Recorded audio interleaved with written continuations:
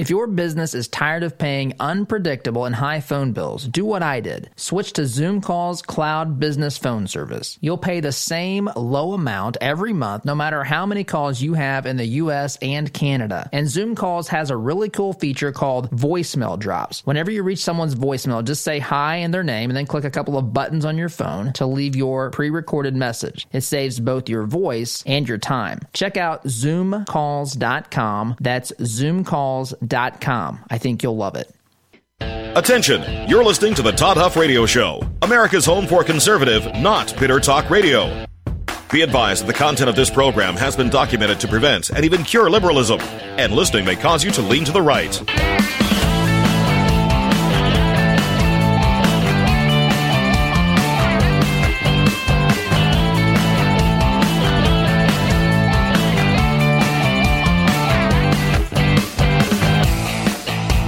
Here's your conservative, but not bitter host, Todd Huff. Well, that is right. Glenn is right. Thank you, Glenn, for that astonishing introduction. You are listening to the home of conservative, not bitter talk, and I am your host, Todd Huff, where you can catch me on Facebook Live this morning, facebook.com/Todd Huff Show. You can also email me thoughts, questions, opinions, adoration, and praise.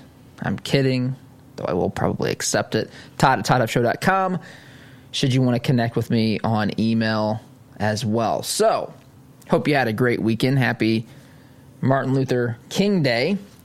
I want to start today by talking about what's going to be happening tomorrow. That's the impeachment trial of President Donald J. Trump. And I want to clear up a couple of misconceptions here off the top of the program. I have seen some misunderstandings, heard some, read some, been involved in some discussions about this process, this impeachment, where we are in the process, what it means, definitions. There's just been some confusion. I want to take a couple of minutes here off the top just to kind of explain that, alleviate any concerns or questions pertaining to some technical, I don't know, just where we stand in the process. I also want to talk about Trump's legal team, which has now been described as, well, a team of for reality TV show host's dream, I guess you could say. We'll talk about some of those. We'll talk about one of those individuals in particular, the defense that he is going to be presenting before the Senate, and a couple of other things I want to make sure I get to as well. Next week, I should say off the top, next week we will be beginning the second hour of this program. I know I'm a week or so late when it's all said and done, a couple of weeks late in transitioning here, but we will be kicking off next week on our second hour. I will be filling you in with more information about that the remainder of this week, and then we'll get started with that sometime next week. Specific day is still to be determined, but I'm looking at probably Wednesday at this particular point. And the New York Times has come out. The New York Times has come out and endorsed their Democratic candidate of choice. I shouldn't say candidate because, surprisingly, there's more than one in 2020. So we'll get to all that. But I want to start up front with this impeachment trial tomorrow. So I want to address one misconception. Some folks, and I've seen this in places on Facebook, or I've heard some folks discuss this, there's a little bit of confusion. So President Trump has been impeached. That is the job of the House of Representatives. Now, whether that is a justifiable decision, whether that's living in fantasy world, whether that's a continuation of Trump derangement syndrome, as folks have alluded to or stated in the past, that's another discussion. But Trump has been impeached. There is nothing that's going to change that. He has been impeached. That does not mean anything technically other than he's now going to be tried. I don't mean to minimize it, please. So when you've been impeached along purely political lines, which is what we saw in this impeachment nonsense. In fact, we had a couple of Democrats actually vote either present or against one or both of the impeachment articles that went through the House of Representatives. The House's job is to raise the issue and deliver it to the Senate, right? That's the impeachment part of the process. You could say it's the equivalent of being charged with a crime in a criminal case. Now, none of these things are perfect analogies because there are differences. We are dealing with politicians. I mean, the jury cannot be sequestered. In fact, I saw Chuck Schumer. By the way, there's lots of – you go back to 1999 because some of these folks have been in Washington, D.C. for a bazillion years, right? You go back to 1999, same folks, many of the same folks. Some of them were in the House. Now they're in the Senate. Some of them were in the Senate. All this kind of stuff. Some of them were in the House and still are in the House. If you look at what they were saying, because the shoe's on the other foot now. A Republican is now facing the impeachment drama, whereas in 1998 and 1999, it was President Bill Clinton, a Democrat. So Democrats were saying many of the same things Republicans are saying now about really what is impeachable. So that has flipped. Republicans are now defending, to some degree, the president as the Democrats were defending the president back in 1998 and 99.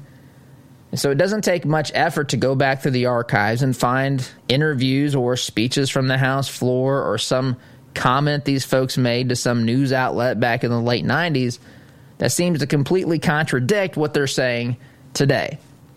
So that's not hard to do, and Chuck Schumer's one of them. It's happening on both sides.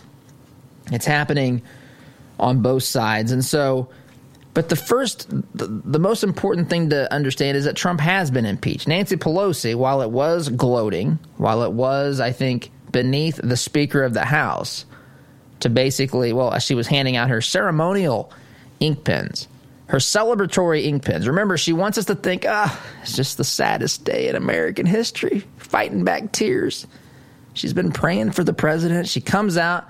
She has the signing ceremony. She's handing out ink pens to mark this moment in time, as she told us so eloquently in that silly little speech. Time is something that we mark with time, and we talk to people about time, and it's time that we mark time with the president's time to be impeached from the office of president. It's time. That's the kind of nonsense she was uttering up there. She's handing out celebratory ink pens because he had been impeached. He has been impeached. So whatever happens in the Senate, in the sense of determining if the president has been impeached or not, is really irrelevant. It's the equivalent to saying just because someone was acquitted in a jury trial does not mean that he or she was not charged with the crime. In fact, if you look at many job applications, you'll see the question isn't, well, it depends, I guess. I think I've seen it both ways. Have you been charged with a crime? Have you been convicted of a crime? Those are two different questions. Yes, you may have been charged with the crime, but you may not have been convicted of a crime. And even if you've been convicted of a crime, you may not have spent any time in prison. There might have been other penalties and consequences for said crime. So there's a series of, you're at different parts of the process depending upon where you are at that particular point in time. Trump has been charged. Trump has been impeached. The House of Representatives have voted on that. There is no one doing that. He's one of 3 presidents in history to be impeached. Andrew Johnson back in 1868, Bill Clinton back in 1999, actually technically December of 98, and now Trump back last month in 2019.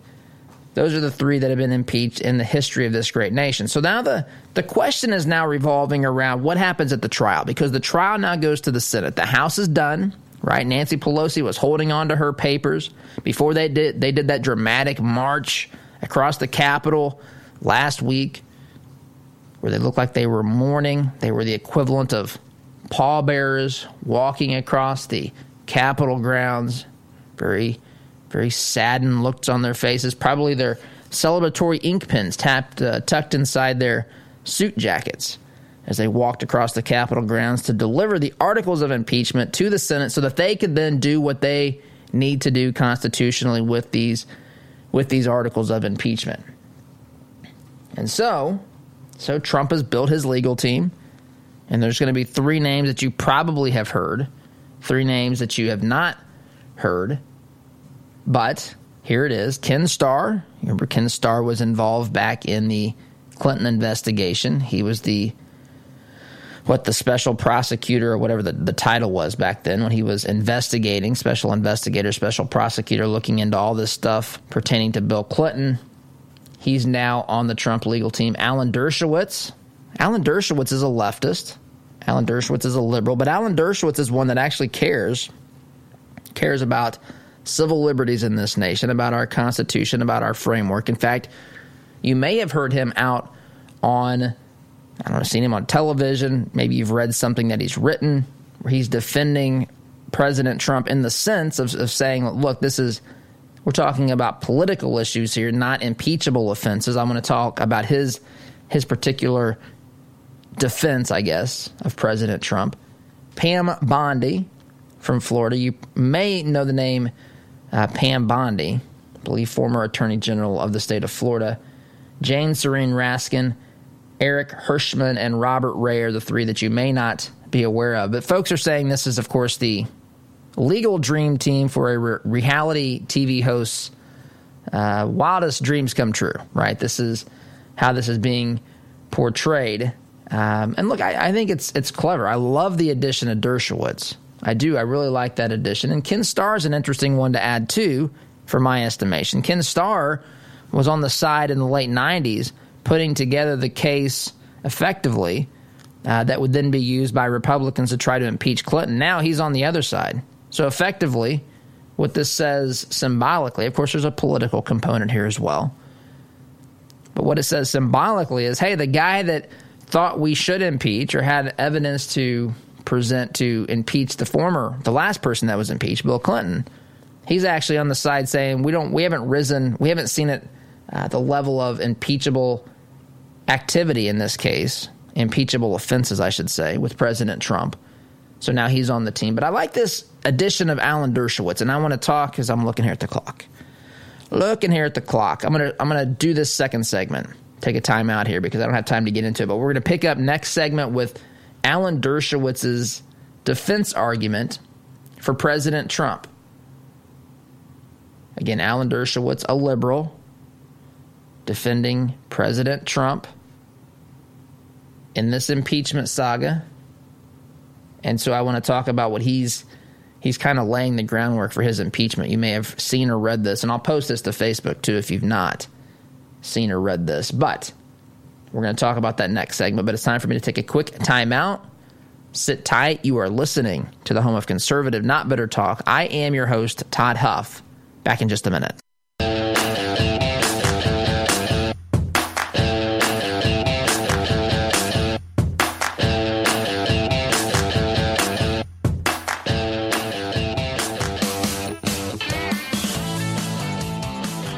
Welcome back. By the way, if you're listening here in Central Indiana, this program is brought to you by the good folks of Economy Heating, Air Conditioning, and Plumbing. Now, I know that this is the coldest time of the year. I'm not a fan of this. You know this.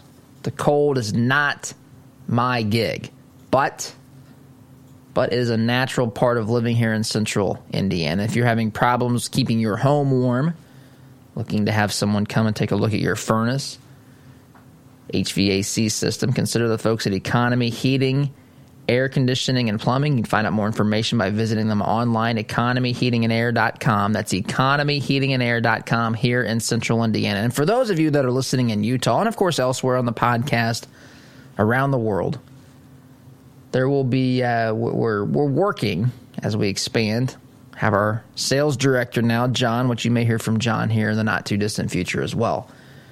But we have some, we're growing our Utah advertising base as well. So you'll hear more from our Utah-based advertisers. But we appreciate your patience and support of our advertisers wherever they may be. So I want to get back into this discussion here with Dershowitz. I want to look at Dershowitz's argument, his defense of President Trump. Now, Dershowitz says, look, I'm basing my argument upon a speech given by Justice Benjamin Curtis back during the impeachment trial of President Andrew Jackson back in 1868. And basically, this is what he said in an interview I saw yesterday. He said, look, if you want to know what I'm going to be arguing, go and read the speech by Justice Benjamin Curtis, who made the case against the impeachment of Andrew Johnson. And by the way, if I've ever said Jackson at any point, forgive me. It's a slip of the tongue. Andrew Jackson was not impeached. He's the 7th president of the United States. You'll find his face on the $20 bill. We're talking about Andrew Johnson. By the way, side note, when I was a student at American University back in 1999, 21 years ago, I probably went around this time, 21 years ago. Incredible to think about. Time flies. But as I was a student at American University, I attended a small church near, actually, I would say, I guess it's near or on campus. I don't know if it's on campus. It's not part of the university, but where I stayed and where the main campus was, it was between there. So I don't know what they consider that. So near, on campus, whatever the case may be. Not College Run, though. I want to make that clear. But I went to a little church called Temple Baptist Church, and it was the church that Andrew Johnson attended. That was one of the things the pastor shared with me. Now, the building wasn't where it was when I attended. I attended in the 1990s, not in the 1870s or whenever Andrew Johnson went there. But the point is that was his church, which is interesting. Has nothing to do with his impeachment, of course. But since we're talking about Andrew Johnson, it reminded me of that this morning. But this argument that Dershowitz is going to present to the Senate, right, regarding this impeachment, these impeachment charges against President Trump is basically this. Now, I'm going to summarize this. I'm not an attorney, so I want to not get this is not a legal argument. This is my way of breaking down his legal argument for the purposes of discussion, explanation, and just kind of, I guess, preparation as we head towards the trial of President Trump in the Senate, which again starts tomorrow. So Dershowitz says, look, even if, now I'm going to let this needs to sink in if you've not heard this, even if the president is in fact guilty of the charges levied against him by the House of Representatives, they are not impeachable. Let me repeat. Again, this is a liberal Democrat, Dershowitz, who does believe in civil liberties, who does believe in the Constitution. He's got some really bad political ideas, but as far as defending the structure, the intent of the Constitution, this guy's standing up and doing the right thing in that regard. So he says, look, even if the president is found guilty of abuse of power, that is not an impeachable offense. He says the founders, and he's again citing this speech. You can go back and look. In fact, I'll probably share this. Benjamin Curtis speech back in 1868, defending Andrew Johnson, President Andrew Johnson at the time. He says, look, the point of impeachment, the reason the founders put this in the Constitution is to have some sort of a mechanism to prevent a president from acting criminally. Now, you might say, well, Alan Dershowitz, it talks about high crimes and misdemeanors. Now, misdemeanors are not, I guess you could say technically are criminal offenses, but they're the smallest ones. But normally when people think of criminal offenses, they think of things that are felonies. And anyway, but this is what Dershowitz, he's a legal scholar. He's been pretty consistent, I think, on the way he's talked about impeachment. He's not really taken the time to defend Trump so much as he said, look, these arguments are political in nature.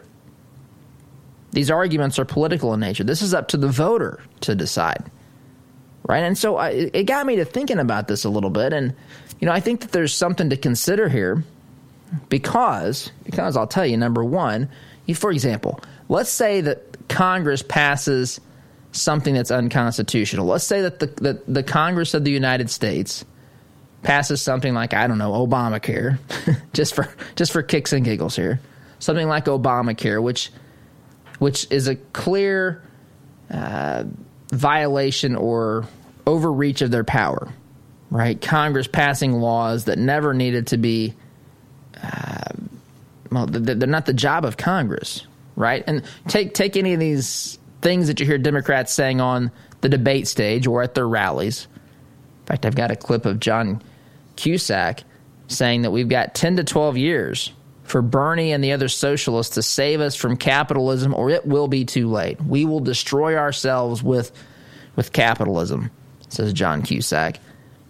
But let's say they come out and pass some law doing any of these things that you hear them articulating. That's a stretch of the definition of that word, but proclaiming without any sort of, I don't know, rationale or logic, just proclaiming everything's free.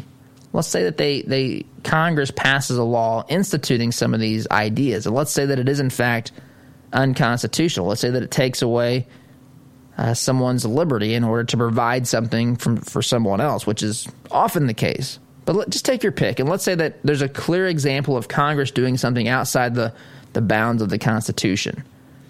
Should they be removed from office, everyone that voted in favor of said legislation? Because that's I guess, similar in a sense to what Dershowitz is saying. If the president is abusing his power, there's other mechanisms to address this, right? If the president is doing things that are truly unconstitutional, then certain mechanisms can kick in, certain actions can be taken to where the president's decisions and actions that are unconstitutional find themselves before the Supreme Court of the United States, which they can then declare unconstitutional. Congress can pass laws, making sure that these inappropriate activities are put into the United States Code to reinforce that, hey, this really needs to be, you can't do this, you can't behave in these ways. They can, of course, impeach him as well, but Dershowitz is saying that should be saved for things that are truly criminal in nature, not just something that's political, because this should be left up to the voters. This is the whole point of our political system, is to have a government of, by, and for the people, whereby we are involved in that process. We're not simply making every political action something that's impeachable, worthy of removal from office, whatever the case may be. I'm just sharing and sharing some thoughts, elaborating on his position, which he will do, of course, as this unfolds.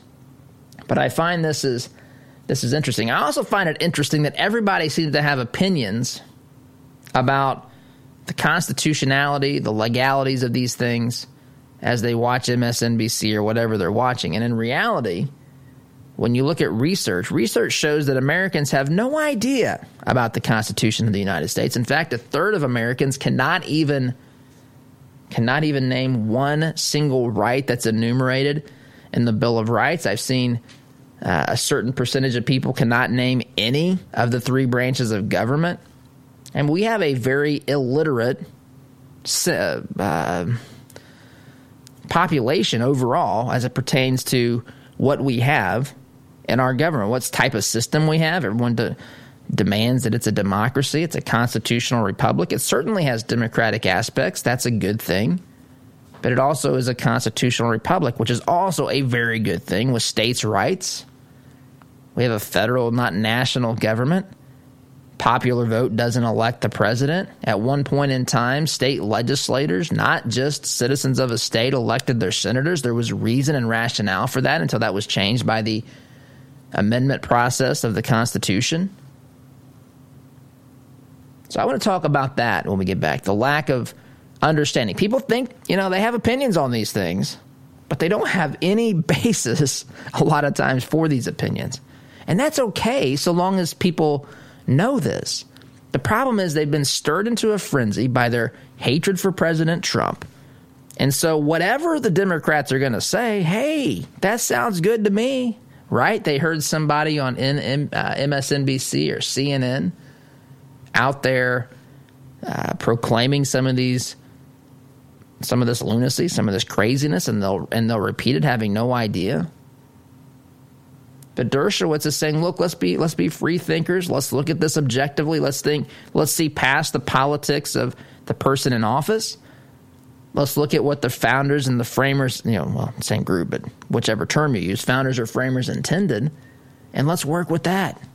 Let's not just wait until the person is of our political party to where we defend them, and if they're an opposite member of the other party, we then suddenly find justification for impeaching them because that's our political desire. That's not how this is intended to be used, and that's kind of what Dershowitz is saying. Let's save this for the real legitimate problems, which should be criminal-based activities, offenses, and so forth, not things that should be addressed politically through the election process, through campaigning, and the like. So, that said, more about that will come as this impeachment defense mounts in the Senate. But I've got to take a time out. You are listening to the home of conservative, not bitter talk radio. I should advise you at this point in time that listening may, in fact, cause you to lean to the right. So use extra caution today as you're operating vehicles and heavy machinery. Back in just a minute.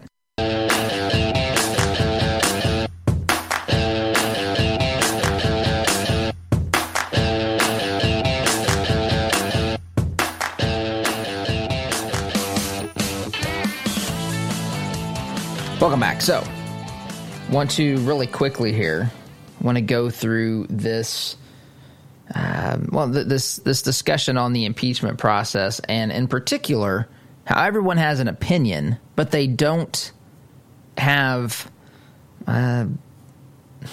many people don't have a framework within which they can discuss that opinion. It's purely political. And that, to Dershowitz's point, is the reason that we should not have politically based, politically motivated impeachment proceedings. Instead, we should have things that are based in more kind of objective, if you can look at a political process through that lens, more objective, not simply something that can be addressed at the ballot box, which is effectively what he's saying. In other words, as I mentioned last segment, Dershowitz is going to say even if President Trump has been proven to be violating, abusing his power, that's not impeachable. That's something for the voters to decide effectively. I don't want to overly simplify it, but that's the gist of what it is, what his defense is going to be. And so I mentioned last segment that it's hard for people to have a constitutionally rooted opinion on that particular matter when they don't have any idea what the Constitution says. And I mentioned that a third of Americans – I'm going to look at this. There's a study here, or a survey, I should say, that was posted by CNN. CNN, I know this is back in 2017. See if I can find this really quickly. But CNN says this study revealed some things here that just shows really how bad, how poor, here it is, Americans know literally nothing about the Constitution. My good friend Chris Cillizza writing this, but he has some bullet points here. Number one, it says more than 1 in 3 people, 37%, could not name a single right protected by the First Amendment. Right, the freedom of religion, the freedom of press, the freedom to petition your government for a redress of grievances. People couldn't name anything in the First Amendment. 37%, 26%. This is incredible. Only 26% of Americans can name all 3 branches of their government. This was in 2017. In 2011, that number was 38%. So that tells me, millennials, you better pick it up because that's a 12% decrease. Not that 38% was anything to write home about, but only 26% of the American public can tell you that the 3 branches of the government are the executive, legislative, and judiciary branches. 1 in 3 can't name, 33%. 1 in 3 cannot name any branch of government. 33% of Americans cannot name, if you're on the highway right now, in a 3-lane highway, and you're in the middle lane and there's 1 on each side of you, and you know,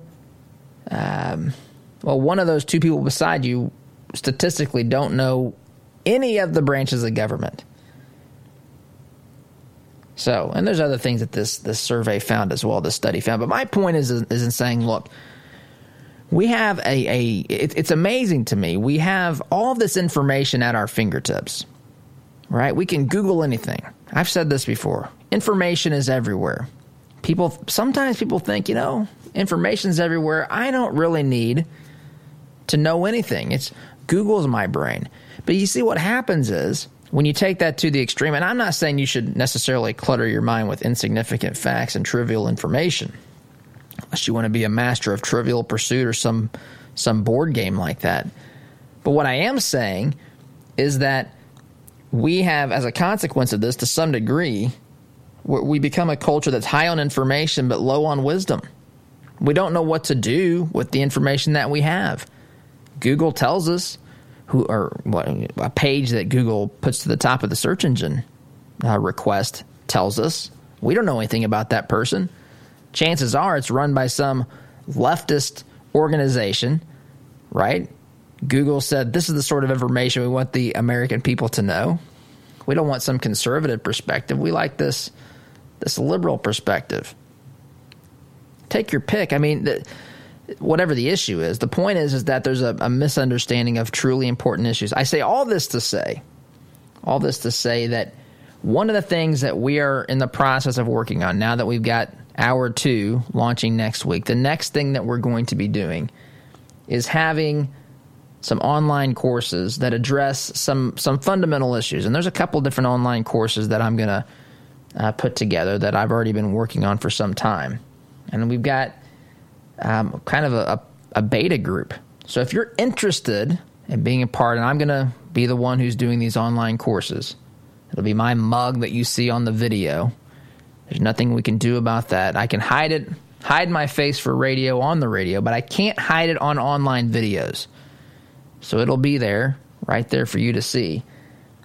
But if you're interested in that, there's the best way to get information on that and to be a part of that is to either sign up for our newsletter. If you already have, you'll get this information whenever things are up and running. If not, you can go to toddhuffshow.com/subscribe, toddhuffshow.com/subscribe, or you can grab your cell phones.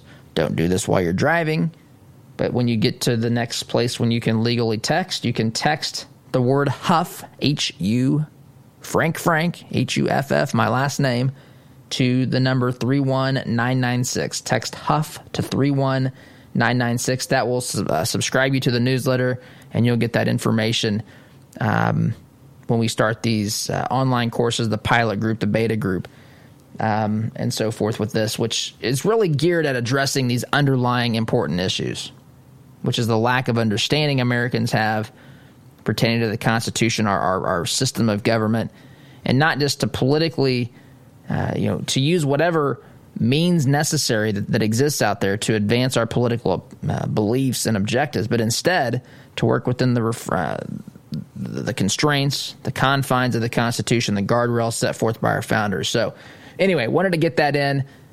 Love to have you subscribe to the newsletter, and that'll get you information once that beta group is ready to go. So I'm going to take a break. When we get back, I want to talk a little bit. There's lots I want to get to today. I always feel this way on a Monday, but I want to talk a little bit about what's happening in the state of Virginia.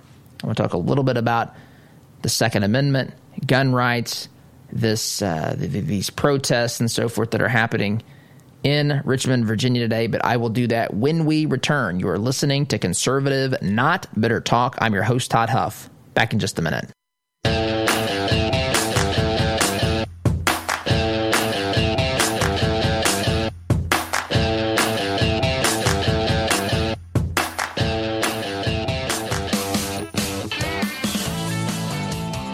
Welcome back. So, depending upon, there's another issue that's hitting a boiling point, which affects us all, right? We're dealing with, or talking about here, the issue of guns in the state of Virginia. Issue of guns in Virginia. The Democrats have taken over there. They have talked about instituting gun control measures, policies, gun legislation that, for those who are defenders of the Second Amendment, as I am, folks are upset by the rhetoric, discussion, intention, action of their state's government under the leadership of Democrat Governor Ralph Northam. And so there is a rally today in Richmond, the capital of the state. And there's been all sorts of escalation here, right? I mean, we've got the governor moving to ban weapons. They've got fencing up around the Capitol and so forth, banning weapons from the grounds, which has only further upset and concerned those who are in favor of the right to keep and bear arms, the right to carry said arms for their own personal protection. Whatever their reasoning and rationale is, the point is that it's their God-given right. And so this has all descended upon this state. Now, this is the Virginia. Look, Virginia is an interesting state. You take that metropolitan D.C. area out of the equation, and the Richmond area, the bigger cities, and you get into other parts of Virginia, including places like Virginia Beach. This is a place that there's some very conservative folks, and you get into Western Virginia, not West Virginia, but the western part of the state of Virginia. A lot of conservative folks, and so this is concerning for folks who are First Amendment, believers in the First Amendment, or excuse me, Second Amendment, believers in the right to keep and bear arms, which again I am. But they see these things happening. They see the direction the state is taking. They see how quickly their rights can be, I guess, stymied, taken away, whatever the case may be. They can't even go and peaceably protest because of what they might do with their weapons, even though there's, individually these folks, they have their weapons every day and aren't using them. But the courts have upheld the governor's decision to keep these guns outside of, to not allow these guns to these protests, because, of course, this could be a handy instrument in the minds of these courts and of the governor that, emotions get inflamed and someone's going to grab a weapon and just start shooting. That's how these folks view the legal gun owners of this nation. And so there's this clash, right? This clash that's taking place in Virginia, in a state where there are a lot of freedom-loving, Second Amendment-supporting Americans, where there's a lot of hunters, which that's not the only reason for the Second Amendment, by the way. In fact, it doesn't technically have anything to do with it, other than to say a weapon provides you the opportunity to do not just to defend yourself, but to have the opportunity to hunt, right? If you want to provide for your family that way, it's all based in the ideas of freedom. But we didn't have the Second Amendment just to let hunters provide for their families. It was to protect themselves from whatever enemy or threat they deemed appropriate, up to and including their government. So how this plays out, what happens next, not just at the rally today. The rally is kind of it does certainly tell us something, but it's largely symbolic. What really matters is what happens with these pieces of legislation after the fact. Can the Second Amendment, respecting the freedom-loving American spirit, win out here? Or will there be more gun control burdens and so forth, unnecessarily in many cases, placed upon the gun owners here? Well, not here, but in the state of Virginia. And this could apply. Look, these things expand. If something happens in the state of Virginia, what state's next? And I think that's what concerns a lot of people here locally, is because these things do expand. So we'll keep our eye on that. And really, the rally is important, right? And what people can do and exercise their freedoms, certainly important. What happens with these pieces of legislation, and how far these leftists or Democrats in the state of Virginia will push this is another issue that we will keep our eye on. And these things certainly spread across regions and countries, the country of here, United States, rather quickly. So that's happening today. We'll keep our eye on that as well. But I've got to take a time out long in this segment. You're listening to Conservative Not Better Talk. I am your host, Todd Huff. Back in just a minute.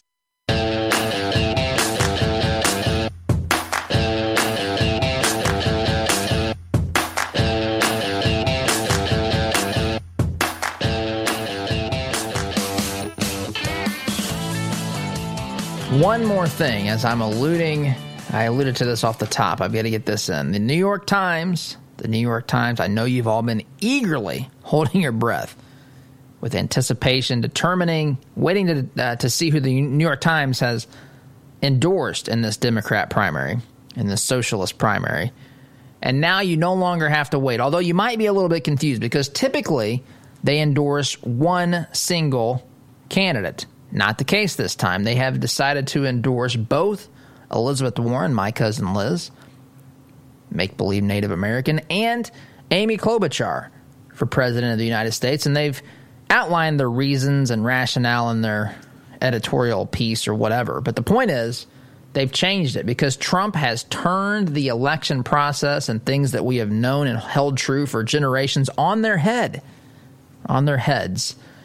which means the New York Times, in response, must endorse two candidates because they don't know what's going to happen. Just in case, they're going to hedge their bets here. Anyone but Trump, basically. So, guys, I've got to go. Have a great day. Thank you for listening. SDG. See you tomorrow. Take care.